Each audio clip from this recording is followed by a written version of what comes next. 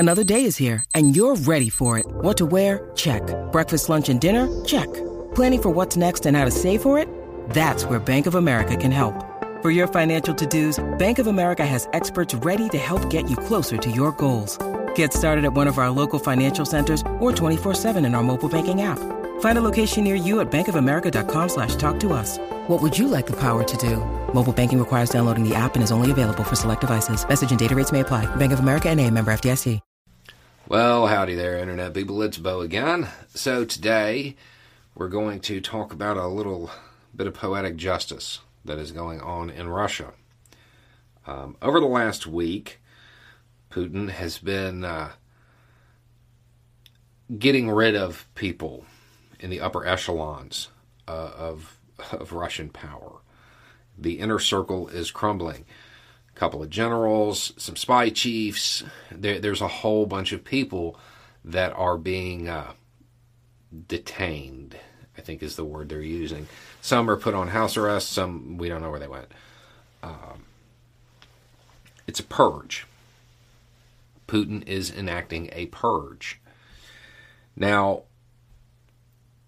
it would be wise of Putin to reshuffle his staff. There were major failures, and that's a smart move, but that's not what he's doing. He's not bringing people in to do the job. He's in scapegoat mode. He's pulling people in and say, oh, you're under arrest because you wasted gas, something like that. Looking for people to blame this on, which indicates he isn't really ready to solve the problem. He understands that it was a failure, but he's not at the point where he's going to bring in professionals. That's the appearance at this time. When rulers go on little purges like this, there's normally only a few ways it works out. The first is they go in, they get rid of the people, and then the next row in the hierarchical structure of the organization, they rise up and they take that spot. The problem is that doesn't solve anything for the ruler. That person will also be a yes man. And on top of that, they'll have heard what their boss said. So they know what Putin wants to hear. And they're terrified because they don't want to be detained down an elevator shaft or whatever. So that route rarely works. It's uncommon for that method of bringing people up to actually put somebody in the position that knows what they're doing. It's typically another functionary who is there through political connections, not there through skill. Another thing that rulers do is they remove the people and then they handpick people that they trust and put them in positions. But again, those people that they trust, they don't necessarily know anything about the agency they're now running. They lack that institutional memory. They're not familiar with, in some cases, what it's even supposed to do. So that tends to also have bad results. And then the third option is the one where the ruler himself, in this case Putin, decides to micromanage everything. Putin's arrogant enough to possibly try that. That also doesn't tend to go well. Historically speaking, these purges like this don't actually solve anything.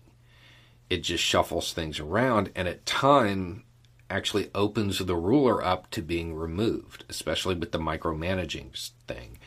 When that happens, there's always a functionary for each agency. You know, there's one for the Army, the Air Force, whatever. And that person doesn't have any power. They just do whatever the ruler says. They enact those orders. But when something goes wrong, those are the people who get blamed. Because of that, the feeling of, being powerless and suffering the consequences for the ruler's mistakes, that often leads to a palace coup. So Putin may be setting himself up to be removed right now through his own paranoia, which is the funny part about this, because I think that a lot of this rests on him being worried that his inner circle is going to betray him and remove him. So he's going to bring in new people who, in some situations, may be even more likely to do that. There are rumors. I haven't actually been able to confirm this. There's some reporting on it, but they're not great outlets at time of filming. Haven't seen anybody confirm it. That he's removed some of his staff, as in like housekeepers, maids, stuff like that. If that's true, he's definitely hit that paranoia phase of this. So it doesn't look like he's making the moves to actually solve the situation in Ukraine. It looks as though he's still in create the image that everything is fine, scapegoat these people, secure your position, and he's playing the normal authoritarian goon game. The problem is he's doing this in a period where there's a lot of upheaval. And as the economy worsens in Russia, he may be putting himself out of a job.